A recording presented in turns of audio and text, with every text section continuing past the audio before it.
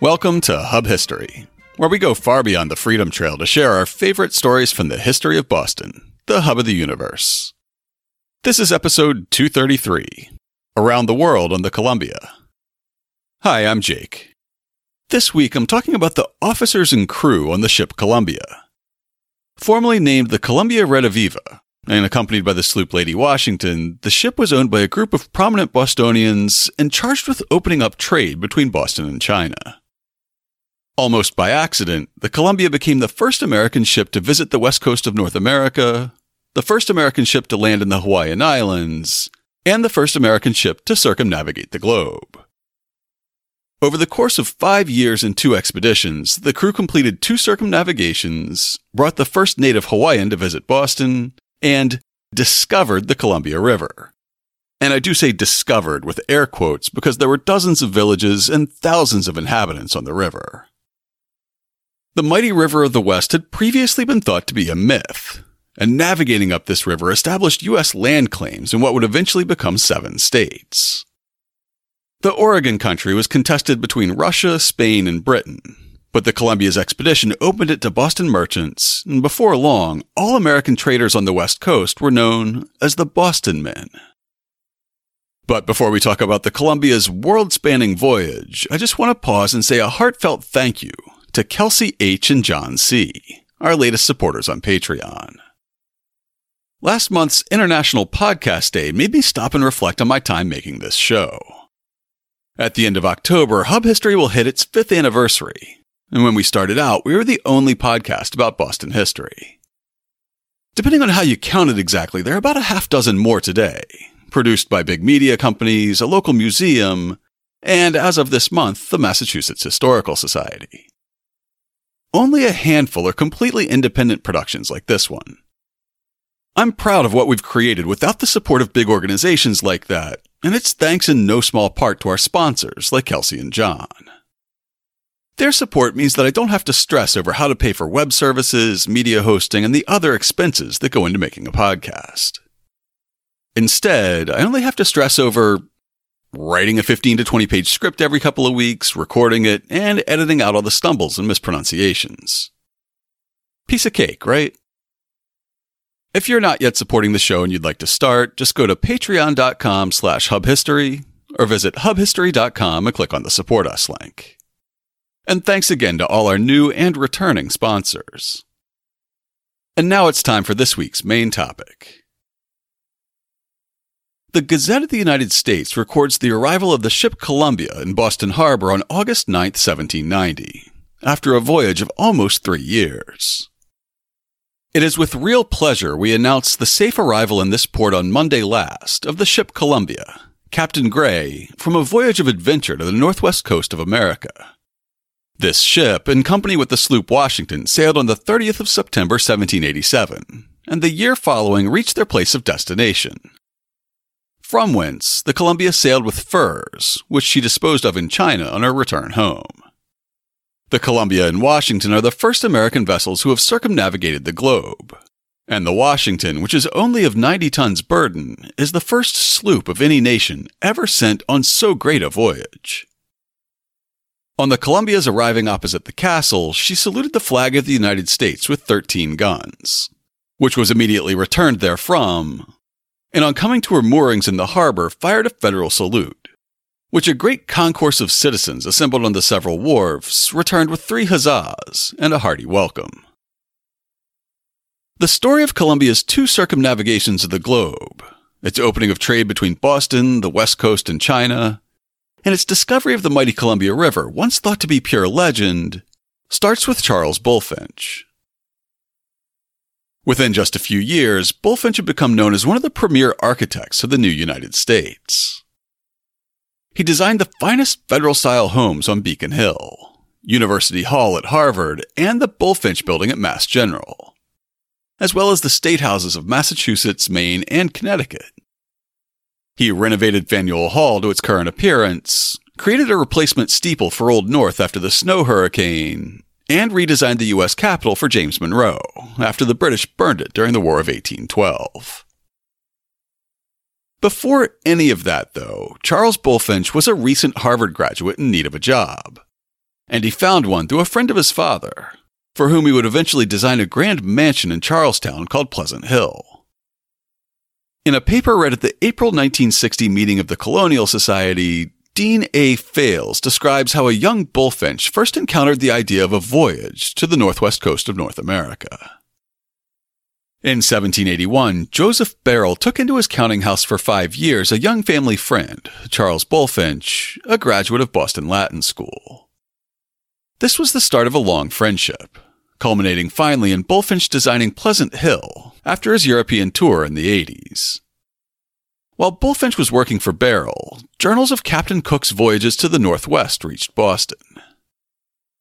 Captain James Cook was a British naval officer who made 3 famous voyages around the world, in 1768, 1772, and 1776, vastly expanding British and, by extension American, understanding of the Pacific Ocean.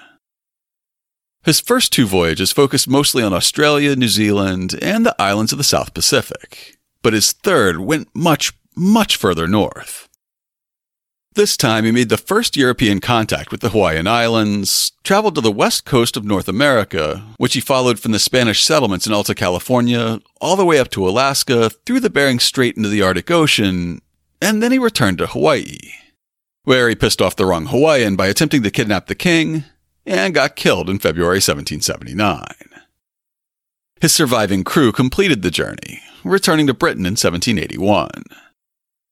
Captain Cook's journals were published in 1784, and it was these that Charles Bulfinch and his circle of friends devoured, as Bulfinch's daughter put it in a biography of her famous father, in his father Thomas's house. It was at Dr. Thomas Bulfinch's mansion and by his fireside that those plans were discussed among a little circle of friends, which resulted in the purchase and outfit of the ship Columbia, whose voyages during the next 5 or 6 years have become a matter of history. Charles Bulfinch became fixated on Cook's account of buying sea otter furs on the west coast of North America and then selling them in China. Demand for Chinese goods like tea and porcelain was through the roof in Boston, but there was little demand in China for any goods produced in Boston. Historian Samuel Eliot Morrison's book, The Maritime History of Massachusetts, 1783 to 1860, points out, although America was outstripping every other nation in China trade, save Britain, she could not long compete with Britain without a suitable medium. The Canton market accepted little but specie and Eastern products. British merchants could import the spoils of India and the Moluccas, opium and mummy and shark's fins and edible birds' nests. Yet Britain paid for the major part of her teas and silks in silver. Massachusetts, on the morrow of Shays' Rebellion, could not afford to do this. Ginseng could be procured and sold in only limited quantities. To find something saleable in Canton was the riddle of the China trade. Boston solved it. Charles Bulfinch knew instantly that Cook had solved the problem, and he convinced his extremely rich friend Barrell to take the lead in underwriting a voyage from Boston to try to open up an American sea otter trade with China. In an 1838 statement to Congress, Bulfinch said, in the year 1787, Joseph Barrell, Esquire, a distinguished merchant of Boston, projected a voyage of commerce and discovery to the northwest coast of America, and associated with him Samuel Brown, Charles Bulfinch, John Derby, Crowell Hatch, and John M. Pintard.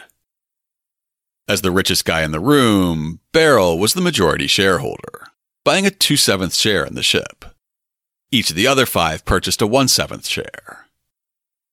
Together, they put up over $21,000 to purchase 2 ships and hire crews for each of them.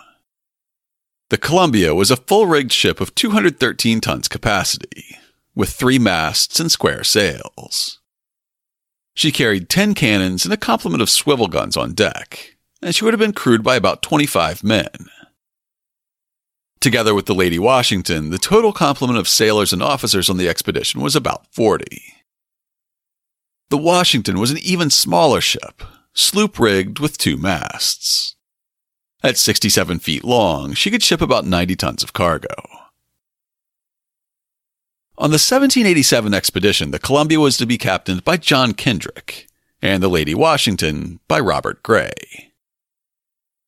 At the time, Captain Kendrick was 47 years old, a veteran of the 7 Years' War and the American Revolution.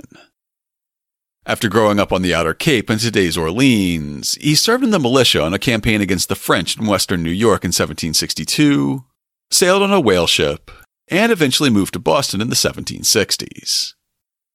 During the Revolutionary War, he commanded a series of privateers and captured several British prizes.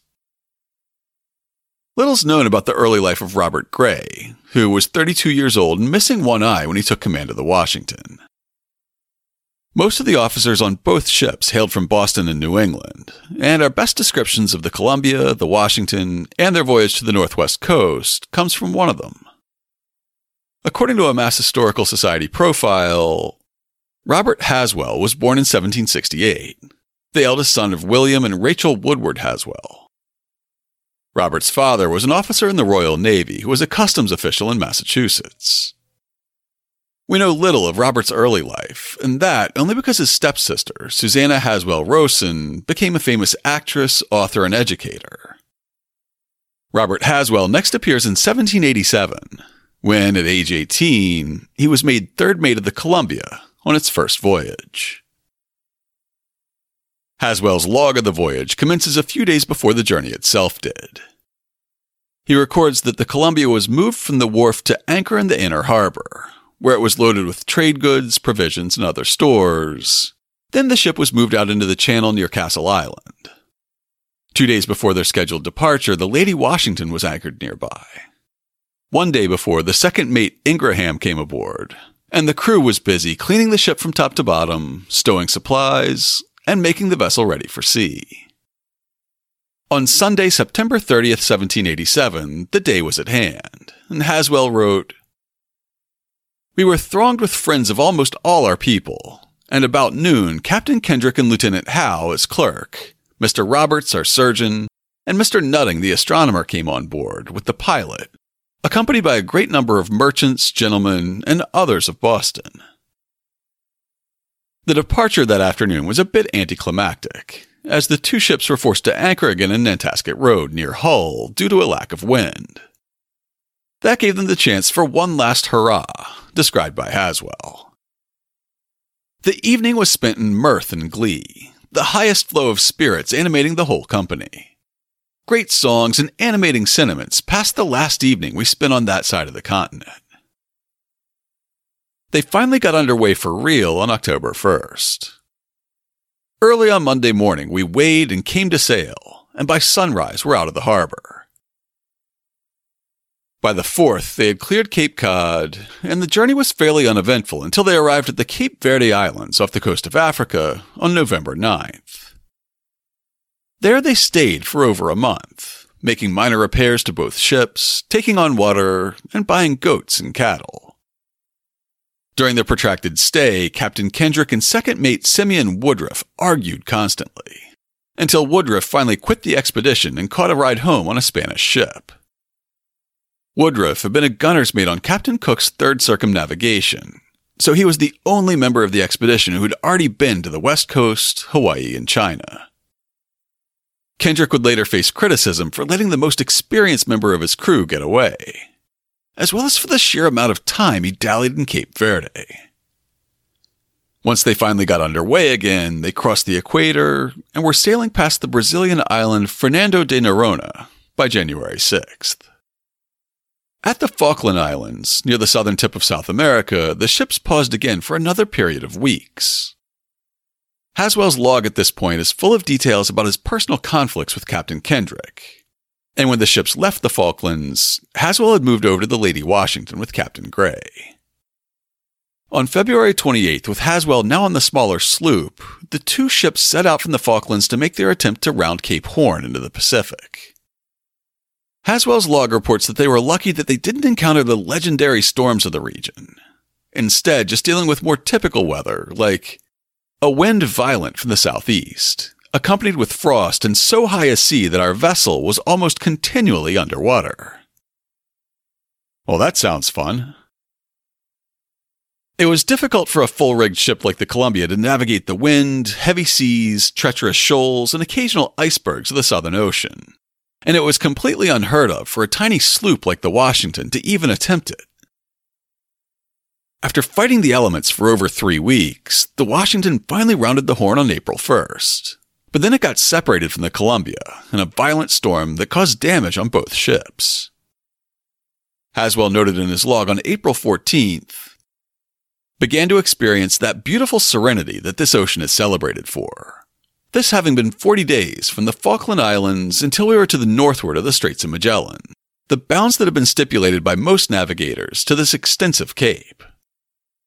We viewed the remainder of our passage to the coast of America with indifference, the worst part now being over.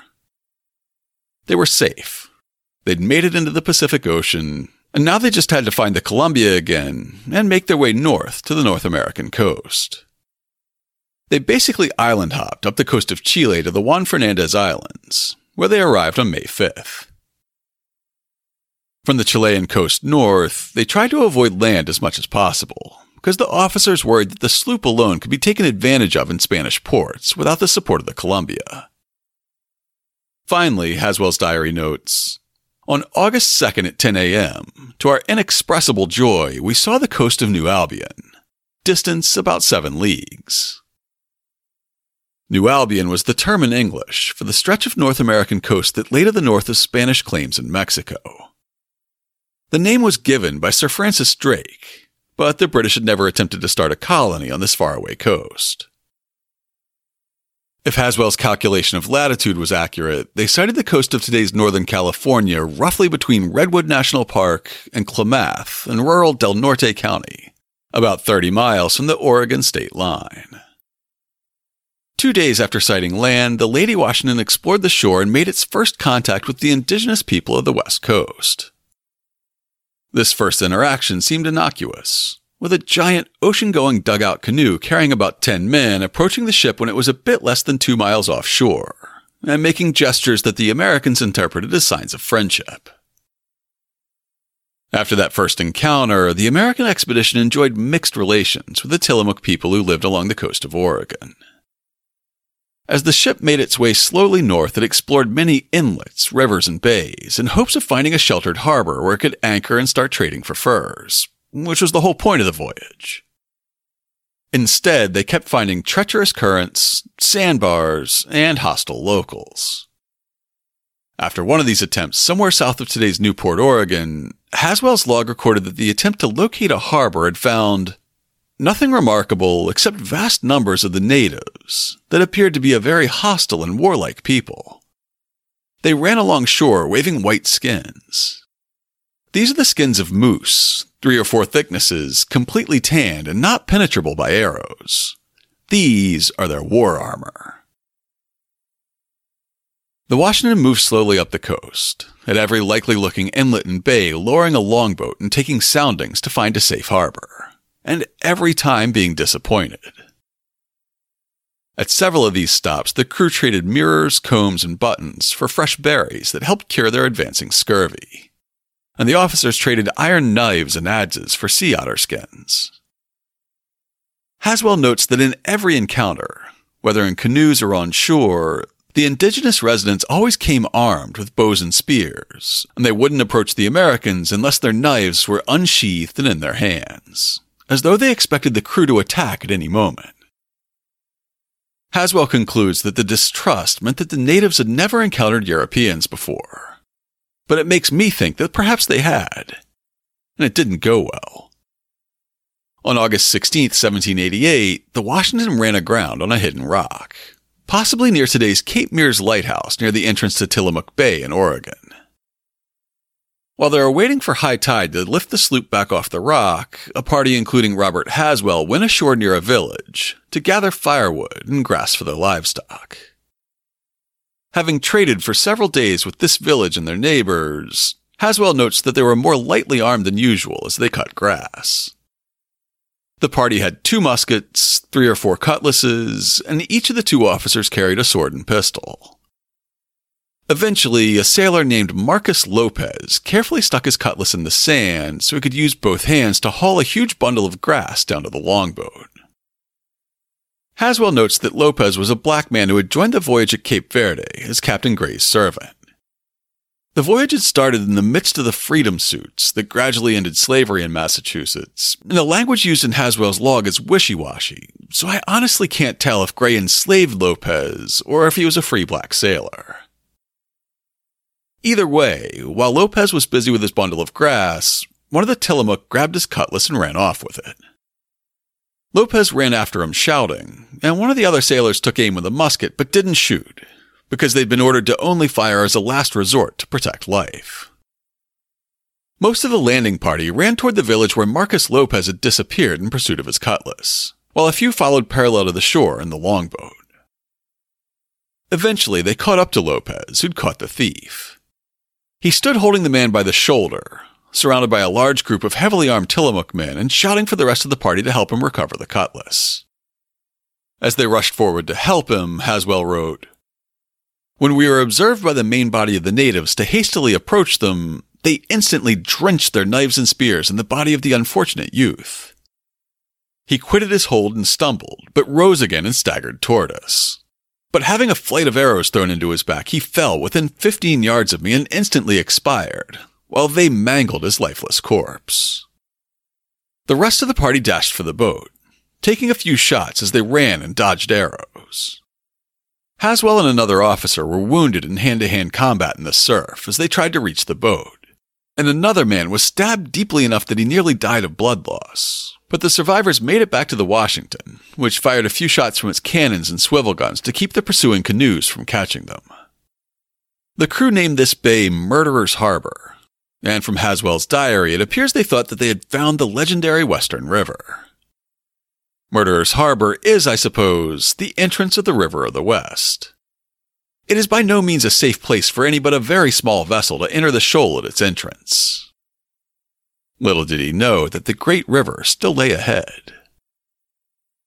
For the rest of August, the Washington traded its way up the coast, buying sea otter skins for iron tools whenever they could. The further north they went, the more contact the native Tillamook had had with European traders. These hunters insisted on trading for copper coins or muskets, which weren't among the trade goods available on the Washington. Their difficulty in trading meant that the crew of the Lady Washington was approaching their goal, and they finally arrived in Nootka Sound on September 17, 1788. Nootka Sound was a large sheltered harbor on the seaward side of Vancouver Island, about 200 miles northwest of today's Seattle. After Captain Cook claimed the area for Britain in 1778, the British established a base for trading in the area in 1786. At this point, our story turns from adventure on the high seas to a diplomatic thriller, as the Washington arrived at Nootka Sound on the eve of a crisis between the great powers of the Pacific. First, though, came a happy reunion. 6 days after Captain Gray and the Washington anchored in Nootka Sound, the crew was busy making repairs and laying in wood, water, and provisions to get ready to sail again. Some of the officers on shore, Haswell wrote, "Saw a sail in the open, which by our glasses we soon knew to be the Columbia, and about 5 o'clock in the afternoon she anchored within 40 yards of us." It was the first time the two ships had been within sight of each other since getting separated in a storm after rounding the Cape almost 6 months before.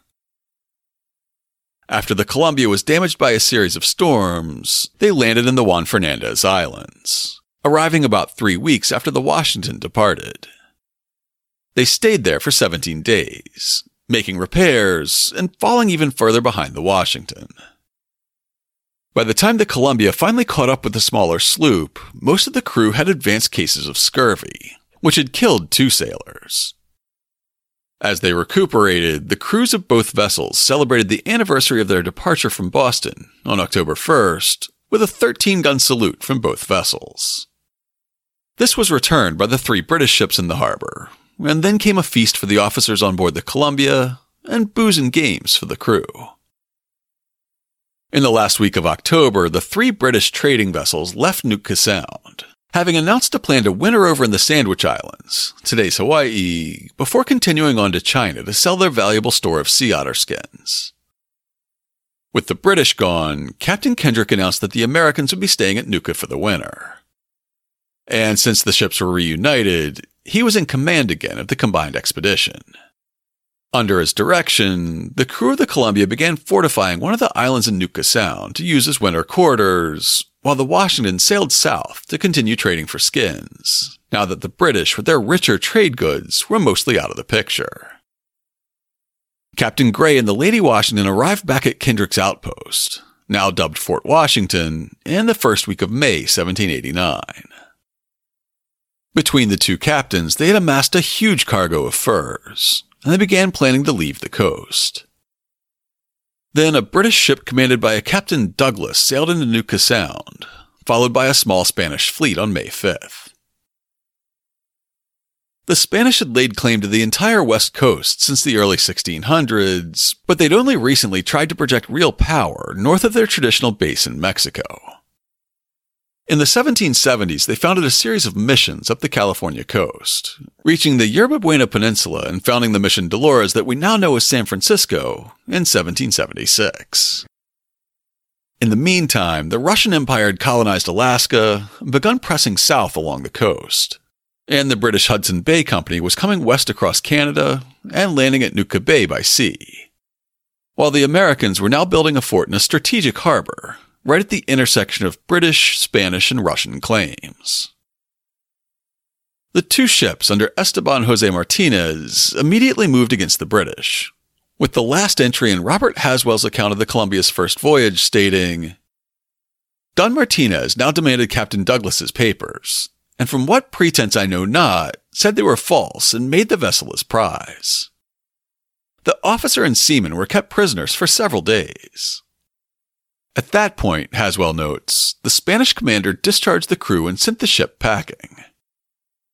As spring turned into summer, Martinez seized further English vessels when they attempted to anchor in Nootka Sound, which almost sparked an open war between the two great European powers when word got back to their respective capitals. In the midst of the tensions, Martinez also managed to alienate the local Nu'ucha Nulth Nation after he or one of his men killed an important sub-chief in a misunderstanding. Somehow, throughout all this drama, the Americans at Fort Washington managed to stay on Martinez's good side. Although his orders said that he was to make a prize of any foreign ships in Nootka Sound, the Columbia and the Washington were quietly allowed to keep exploring the coast and trading for furs. This was partly because Spain and the U.S. were, or at least had recently been, formal allies. And in part it was because Captain Kendrick had backed the Spanish in capturing at least one British ship, which both curried favor with the Spanish and helped to eliminate competition in the fur business. Nevertheless, with the situation at Nootka seemingly deteriorating, the Americans decided it was time to get while the getting was good. Kendrick asked Martinez for permission to return to Nootka the following year, and the Spaniard granted it, in return for the Americans delivering some trade goods and English prisoners to Macau, across the Pearl River from Hong Kong. Martinez also agreed to forward letters from the Americans, and after they were received on the U.S. East Coast, the Gazette of the United States carried this brief notice on March 17, 1790. The Concerned and the ship Columbia and sloop Washington have received letters from Captain Kendrick, dated at Nootka in July last.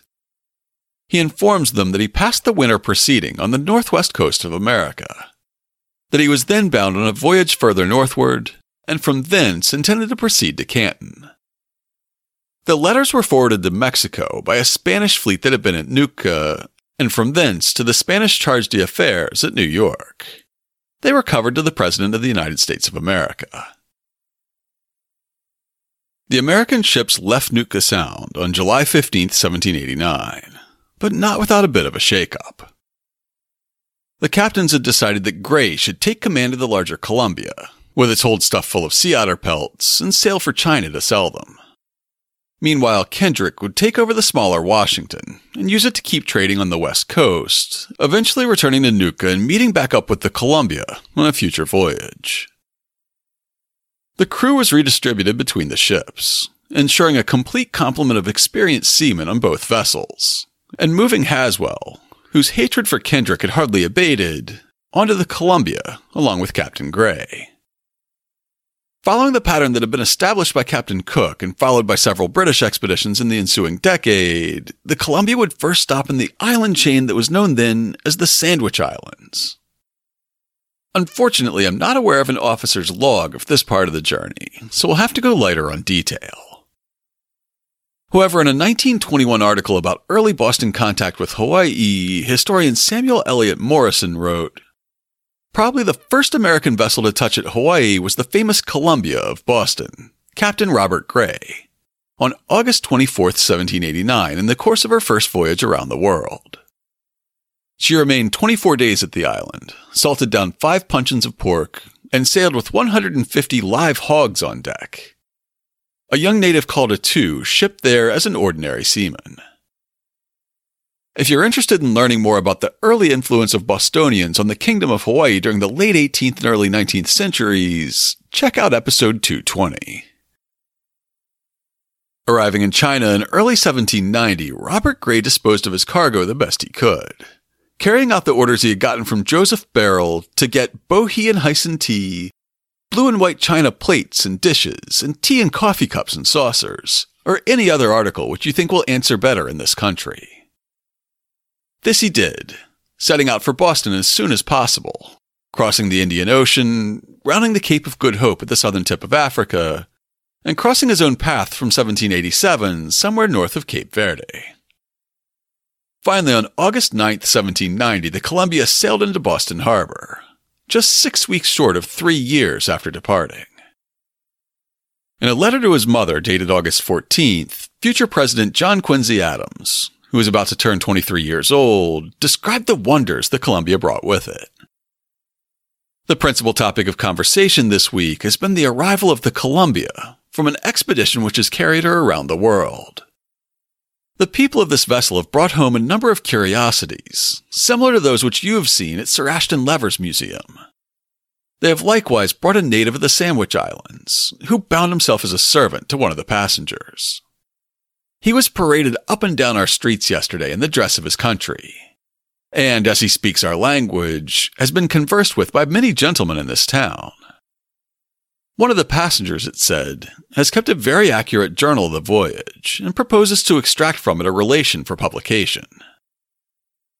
In his 1960 paper, Dean Fales relates how the investors in the expedition created costly keepsakes to commemorate the triumph of the expedition. Boston papers hailed the voyage of the first 2 American ships that went completely around the world as a great triumph. Medals of the expedition were made of silver and copper. A silver medal was sent by Barrell to Jefferson.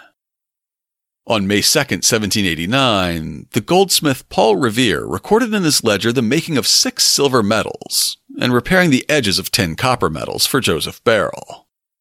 A silver medal at the Massachusetts Historical Society is one that Barrell gave to the society in 1791. However triumphant the investors were publicly, they were not as happy behind closed doors. Sending 2 ships to an unknown coast and then sailing all the way around the world wasn't cheap, and the trade goods Captain Gray purchased in China fell short of expectations, as Charles Bulfinch revealed in an 1838 statement read into the Congressional Record. The result of the voyage disappointed the expectations of its projectors, and the proceeds of the teas not being sufficient to cover the cost of outfit and the unforeseen expenses in Canton and elsewhere, Messrs. Derby and Pintard would not pursue the enterprise further, but sold their shares in the vessels to Messrs. Barrell and Brown. The remaining owners determined to send Captain Gray in command of the Columbia to the coast for the furs which it was supposed Captain Kendrick had been collecting.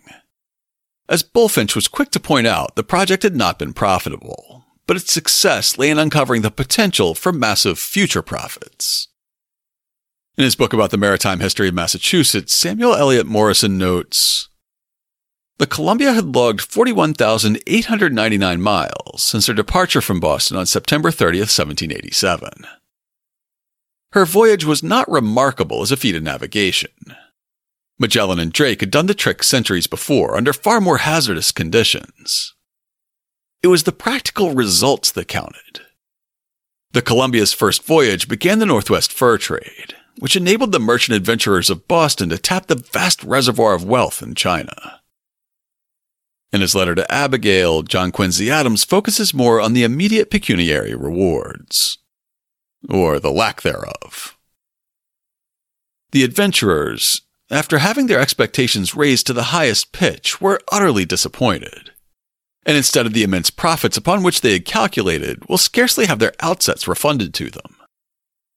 This failure has given universal astonishment, and is wholly attributed to the captain, whose reputation now remains suspended between the qualifications of egregious knavery and of unpardonable stupidity. Mr. Barrel, I am informed, is not discouraged, but intends to make the experiment once more, and if he should not meet with anybody disposed to second him, they say he will undertake it at his single risk and expense. So it was to tap into this potential for future profits that the Columbia was quickly repaired, refitted, and made ready for sea. The certificate of Columbia's cargo tells us how the ship was outfitted. These certify all whom it may concern that Robert Gray, master and commander of the ship Columbia, burdened 212 tons or thereabouts, navigated with 30 men, mounted with 10 guns, has permission to depart from this port with the following articles: 2,000 bricks, 6 chaldrons of sea coal, 135 barrels beef, 60 barrels pork, 3 hogsheads New England rum, 2 hogsheads West Indies rum, 5 hogsheads molasses, 5 barrels sugar, 10 boxes chocolate, 228 pounds coffee, 72 pounds bohea tea, 6 casks of rice, 20 barrels of flour, 27,000 pounds of ship bread, 6 firkins butter, 500 pounds cheese, 30 barrels of tar, 13 barrels of pitch, 30 packages of merchandise, 6 tons bar iron, 2,000 bar lead, 1,500 pounds gunpowder, 300 pounds small shot. Their difficulty in trying to buy valuable sea otter skins from sophisticated traders of the tribes of the Northwest Coast with trinkets had taught the owners of the Columbia a valuable lesson. Samuel Eliot Morison points out the changes in their trade goods between 1787 and 1790. The Indians evidently had more discrimination than generally acknowledged, for on her first voyage the Columbia carried large numbers of snuff bottles, rat traps, Jews' harps, and pocket mirrors, which, except for the last item, were a dead loss. Her second cargo in 1790 is typical of the Northwest fur trade as long as it lasted. From Herman Bremer were bought 143 sheets of copper, many pieces of blue, red, and green duffels, and scarlet coating. Solomon Cotton sold the Columbia's owners 4,261 quarter-pound chisels. Asa Hammond, 150 pairs of shoes at 75 cents. Benjamin Green Jr., blue duffel trousers at 92 cents. Pea jackets, Flushing greatcoats, watch coats, and fear knots. Samuel Parkman sold 6 gross of gimblets and 12 gross buttons. Baker and Brewer striped duffel blanketing, Samuel Fales 14,000 20-penny nails, and the United States government 100 old muskets and blunderbusses. Very few of these articles were manufactured in Massachusetts, and sometimes a Northwestman would make up a cargo in England before starting for the coast. New England rum, that ancient medium for savage barter, is curiously absent from the Northwest fur trade. Molasses and ship biscuit were used instead of liquor to treat the natives. Barely 6 weeks after surviving a 3-year journey around the world, Captain Robert Gray found himself at the helm of the Columbia, as it again slipped past Boston Light, through the outer harbor, and out to sea, on a voyage that would take him back to the Northwest and around the world again. This time we have a partial log by Robert Haswell, and a very detailed log recorded by John Boyd. The grandson of the fifth mate, Robert Apthorpe Boyd, described him in a 1916 profile. At the age of 16, he started his first circumnavigating voyage as 5th officer aboard the ship Columbia, bound for the Northwest Coast and China. His brother-in-law, Crowell Hatch, ship owner and merchant of Boston, was one of the chief owners of the ship Columbia. John Boyd kept complete journals of this voyage, and these discoveries are interesting and minutely described by him. Boyd's log begins as the ship sails out of Boston Harbor. September 28, 1790. Latitude of Boston. Left Boston September 28, 1790, with the wind from the western board, and the next day passed Cape Cod. Like in 1787, the initial departure was a bit anticlimactic, as Boyd's log continues. On the 30th, the wind having changed to the east and blowing heavy, obliged us to bear away. We anchored the same evening in Herring Cove on the west side of Cape Cod in 15 fathoms of muddy bottom. But not liking our situation, we got underway the following morning and anchored the same evening in Nantasket Roads in 7 fathoms. Like on the previous voyage, they spent the night before their actual departure in the channel near Hull known as Nantasket Roads, this time 1 day short of 3 years after the first. On October 2nd, Boyd's log describes how they finally got underway for real. Wind at the southwest. Weighed and came to sail, stood to sea. On the 3rd, passed Cape Cod at 3 leagues distance. Generally blowing hard with squalls of rain. On November 1st, he noted that they passed Cape Verde off the African coast, a long passage from Boston of 29.5 days. From there, they turned southward, crossing the equator 54.5 days after leaving Boston. In mid-January, the crew got a break when they anchored in the Falkland Islands for 11 days, giving the ship a complete overhaul, taking on fresh water, and spending time exploring and shooting hundreds of ducks and Spanish hogs. By mid-February, they had rounded Cape Horn and started north up the west coast of South America. On April 23, 1791, Boyd's journal recorded the demise of the captain's mascot. Between the hours of 3 and 4 p.m., departed this life our dear friend Nancy, the goat having been the captain's companion on a former voyage around the globe. But her spirited disposition for adventure led her to undertake a second voyage of circumnavigation. But the various changes of climate and sudden transition from the polar colds to the tropical heats of the torrid zone proved too much for a constitution naturally delicate. At 5 p.m., committed her body to the deep. She was lamented by those who got a share of her milk. On this second voyage, the Columbia anchored near Nootka Sound by the end of May 1791, having made the journey 4 months faster than it had on the first expedition. With their improved trade goods, the crew of the Columbia soon began amassing a large cargo of furs, despite increased competition from a growing number of American ships along the coast. On August 12th, 2 officers and a sailor went on shore to fish, and they didn't return to the ship when it signaled its departure. Their dead bodies were soon found robbed and stripped naked. They were the first fatalities on the second voyage. 2 weeks later, the Columbia caught up with Captain Kendrick and the Lady Washington. The reunion was less happy this time than it had been 3 years before, with Boyd noting, "This brig Lady Washington was a sloop when she left Boston, but Captain Kendrick had altered her rig in Canton the year before. I was sorry to find that Kendrick had made no remittances to the owners since he had parted with the Columbia on the first voyage, although since that period he had made 2 successful trips from this coast to Canton. As the vessels still belonged to the same owners, he was under some mistrust that Captain Gray was empowered to seize the brig, and kept himself always ready against attack. In fact, Kendrick would never again remit any portion of his profits to Beryl, Bulfinch, or the rest of the owners of the Lady Washington. A month after reuniting with his former subordinates on the Columbia, Kendrick left again, taking his own cargo of skins to Hawaii and then on to China.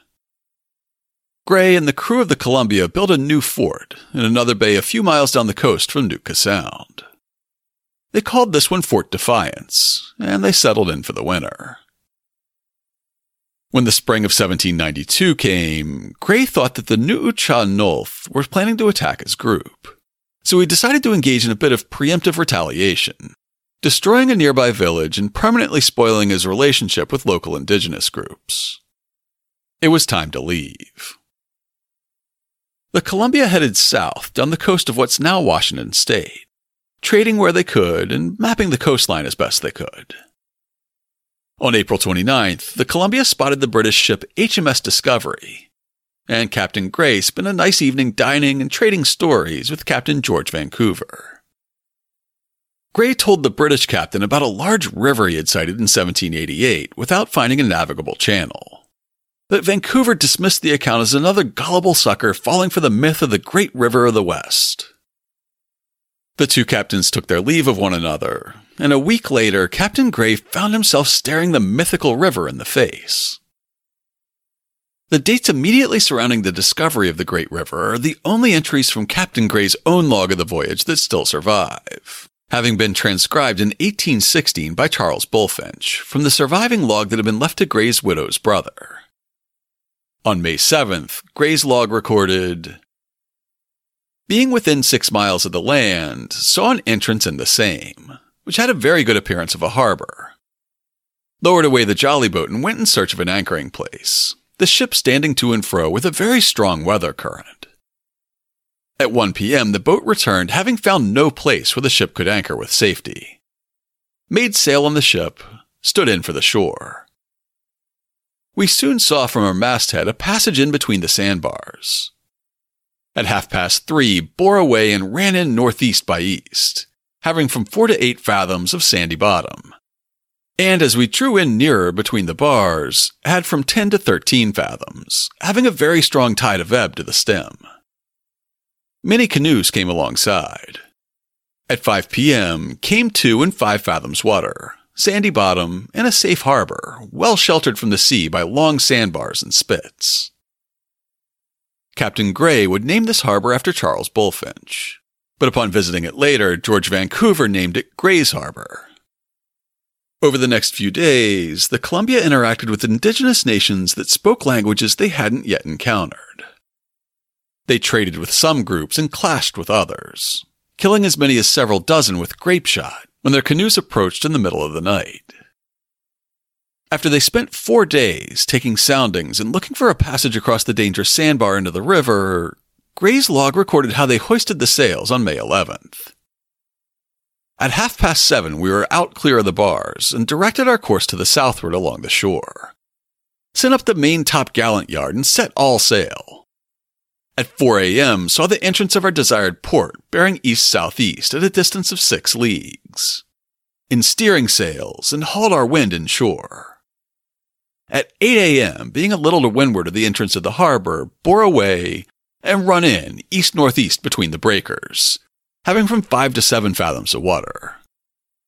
When we were over the bar, we found this to be a large river of fresh water, up which we steered. John Boyd gives us a sense of the vast scope of the river they had sailed into, truly mythworthy. The river extended to the northeast as far as the eye could reach, and water fit to drink as far down as the bars at the entrance. We directed our course up this noble river in search of a village. The beach was lined with natives who ran along the shore following the ship. Soon after, above 20 canoes came off, and brought a good lot of furs and salmon, which last they sold 2 for a board nail. The furs we likewise bought cheap, for copper and cloth. We lay in this place till the 20th of May, during which time we put the ship in good order and filled up all the water casks alongside, it being very good. These natives talked the same language as those further south, but we could not learn it. Captain Gray named the river Columbia, after the ship. Later exploration by the Lewis and Clark expedition and others would reveal that this mighty river drained a vast portion of the western continent, including parts of today's Alberta and British Columbia, most of Washington and Oregon, basically all of Idaho, and parts of Nevada, Utah, Montana, and Wyoming, including some of Yellowstone. In the coming decades, Russian and Spanish claims to the territory were relinquished in separate treaties. And in another 1818 treaty, Britain and the U.S. agreed that the region would be occupied by citizens of both nations, but governed by neither. It was the 10-day exploration of the River Columbia by the ship Columbia that gave the U.S. a strong enough claim to the region to eventually claim everything south of the 49th parallel as the Oregon Territory in 1843. As Samuel Eliot Morison wrote, "On her first voyage, the Columbia had solved the riddle of the China trade. On her second, empire followed in the wake." After a summer spent meddling in international politics in Nootka Bay, turning the Spanish and English against one another again, it was time to once more sail around the world. Luckily, we have John Boyd to give us the details on this portion of the journey, which was missing from Haswell's log of the first voyage. On October 3, 1792, Boyd reflected, weighed anchor for the last time on the northwest coast and left Poverty Cove bound for Canton in China via the Sandwich Islands. Our feelings on this occasion are easier felt than described. Our friends at home and every endearing idea rushed so full upon us and made us so happy that it was impossible for a while to get the ship in readiness for bad weather, and full allowance of grog being served on the occasion made our worthy tars join in general mirth. And so we go. Before the month was over, they sighted the Hawaiian Islands on October 29th and landed on the Big Island on the 31st, with Boit writing, "Vast many canoes sailing in company with us. The shore made a delightful appearance and appeared in the highest state of cultivation. Many canoes alongside containing beautiful women. Plenty of hogs and fowls, together with most of the tropical fruits in abundance. Great quantities of water, and muskmelons, sugarcane, breadfruit, and salt was brought for sale. The price of a large hog was from 5 to 10 spikes, smaller ones in proportion. 6 dunghill fowls for an iron chisel, and fruit cheaper still." On November 2nd, the diary records, Atu, who had enlisted as a cabin boy on the Columbia's first voyage and paraded through the streets of Boston, became the first native Hawaiian to circumnavigate the globe. Coming into the harbor at the outlying island of Niihau, Boit's log records that the ship was greeted by "vast many canoes off," and one of which was the father and other relations of our Sandwich Island lad. They came on board and the meeting was very affectionate, but still our lad refused to go on shore, and Captain Gray did not think it proper to force him. Boit was apparently quite taken with Hawaii, and who wouldn't be? When the Columbia left on November 3rd, he wrote, "Bore off and made all sail for the coast of China, and soon lost sight of these beautiful islands, the inhabitants of which appeared to me to be the happiest people in the world. Indeed, there was something in them so frank and cheerful that you could not help feeling prepossessed in their favor." On December 6th, they spotted mainland China and anchored in Macau 2 days later. There they stayed for about 2 months, while Captain Gray found buyers for their sea otter furs and loaded the hold full of valuable tea. When the time came to start the voyage home, John Boit noted that the Columbia had a steady leak that required constant pumping, but nobody on board was too worried with the prospect of home on the horizon. For some in the original crew, it had been over 5 years since they had spent more than a few weeks in Boston. On February 8th, he wrote in his journal, "Ran through Macau roads and stood to sea. The ship's crew are all well and hearty, and looking forward with anxious solicitude to a happy meeting of sweethearts and wives. How can we be otherways than happy when anticipating the joys that await us there?" They sailed south down the coast, then turned northwest through the strait dividing Malaysia and Sumatra, steering clear of pirates from many nations. From there, it was across the open Indian Ocean to Mauritius, south to Mussel Bay in today's South Africa, and around the Cape of Good Hope on May 5th. They spent a few days restocking on St. Helena Island in the middle of the South Atlantic, then ran for home under full sail. They finally got there on July 28, 1793, with Boit's log stating, "At daylight, Boston Light bore west by northwest, 3 leagues distant. At 8 a.m., a pilot came on board and took charge to take the ship to Boston. At meridian, passed the lighthouse with a light air from the eastward.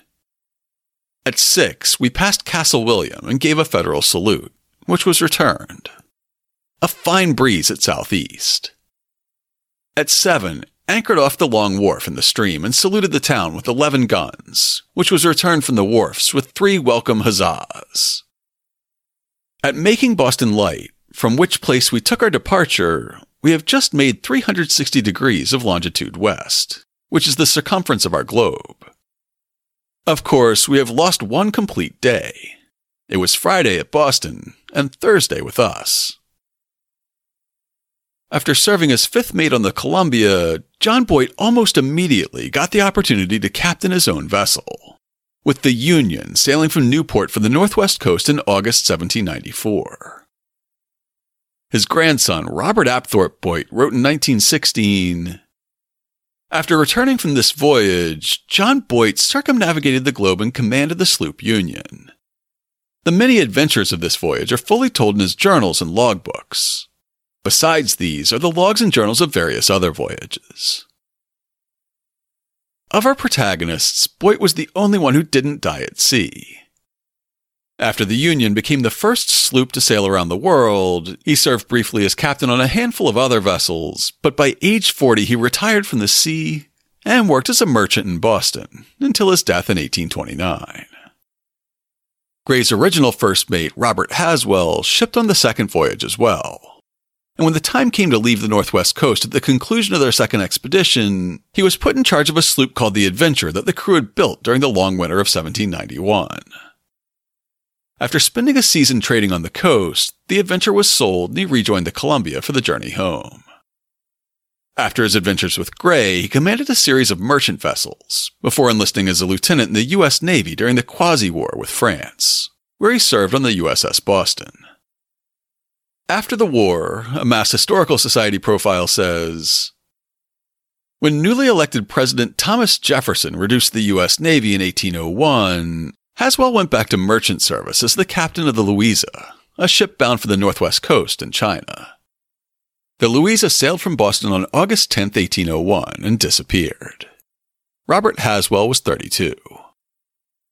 Less than a year after his second return to Boston, Captain Robert Gray got married, as described in a 1929 essay by Edmund Meany. It's known that in February 1794, Captain Gray married Martha, daughter of Silas Atkins, one of Boston's wealthiest merchants at the time. When Captain Gray on one of his trading voyages died and was buried in Charleston, South Carolina in 1806, he left in Boston a widow and 4 small daughters. She and her children evidently remained with her father's people. In 1846, Martha petitioned Congress for some sort of monetary support since her late husband's claim over the Columbia River had resulted in such a windfall for the United States. And due to a month's delay in her marriage, she wasn't eligible for any other federal pension. She wrote, "Your petitioner was left a widow nearly 40 years ago, with 4 young daughters, and without adequate means for their education and support. That her late husband, Captain Gray, was in the naval service of his country during a part of the War of Revolution, but that your petitioner is unable under the existing laws to entitle herself to be placed upon the list of the United States pensioners, the act granting half pay and pensions to certain widows and for other purposes, providing only for widows whose marriage took place before the 1st of January 1794, and her marriage having taken place in the month of February 1794.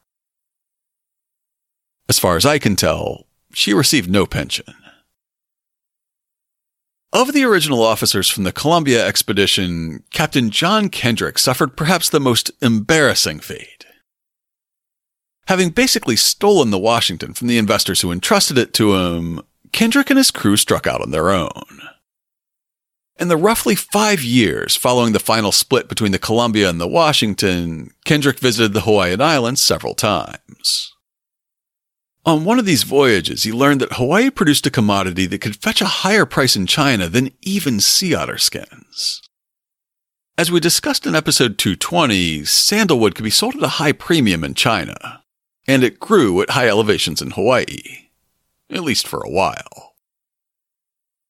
Once the word got out about Kendrick's discovery, and especially when the young king Kamehameha II loosened restrictions on logging to help keep his nobles in line, the sandalwood trade became an ecological catastrophe in Hawaii. However, Kendrick himself wouldn't live long enough to see the consequences of his discovery. In his essay about early Boston traders in the Hawaiian Islands, Morrison describes how the captain's deep involvement in the sandalwood trade led to his demise. Captain Kendrick was killed as an accidental result of his intimate interest in Hawaiian affairs. He and his crew helped the chief of Oahu defeat the chief of Kauai in December 1794. Lying in Honolulu Harbor with him was the English trading vessel Jackal, Captain Brown, the crew of which had also taken part in the battle. To celebrate their victory, Captain Kendrick hoisted his ensign on the Lady Washington and fired a federal salute, to which the Jackal replied. Captain Brown ordered several of his guns unshotted for the purpose, but by mistake, the gunner fired one of those that was still charged with rounding grape. A ball penetrated the Lady Washington's cabin and killed her commander, one of the ablest of our pioneer shipmasters in the Pacific. A replica of Kendrick's sloop was built in Aberdeen, Washington in 1989. It's usually used for education, but it's also appeared in the first Pirates of the Caribbean movie as well as several TV episodes and music videos. Since 1958, a replica of the Columbia has been part of the Frontierland attraction at Disneyland in California. The command module during the Apollo 11 moon landing was named in honor of the original Columbia's voyage of discovery, as was the Space Shuttle Columbia, which flew 28 space missions over 22 years before breaking up on re-entry in 2003. To learn more about the voyages of the Columbia, check out this week's show notes at hubhistory.com/233. I'll have links to all the primary sources I quoted from this week, including logbooks kept by John Boyton and Robert Haswell, the surviving log entries from Captain Gray, Charles Bulfinch's statement to Congress, and the letter from John Quincy Adams to Abigail. I'll also include a copy of the incredibly detailed map of the Northwest Coast that was created on the voyage, and several engravings showing the Columbia at sea. Plus, I'll have links to the books and papers by Samuel Eliot Morison, William Dennison Lyman, Hubert Hal Bancroft, Ellen Susan Bulfinch, and others that I quoted from or used in research this week. If you'd like to get in touch with us, you can email podcast@hubhistory.com. We're Hub History on Twitter, Facebook, and Instagram. Or you can go to hubhistory.com and click on the Contact Us link. While you're on the site, hit the subscribe link and be sure that you never miss an episode. If you subscribe on Apple Podcasts, please consider writing us a brief review. If you do, drop us a line, and I'll send you a Hub History sticker as a token of appreciation. That's all for now. Stay safe out there, listeners.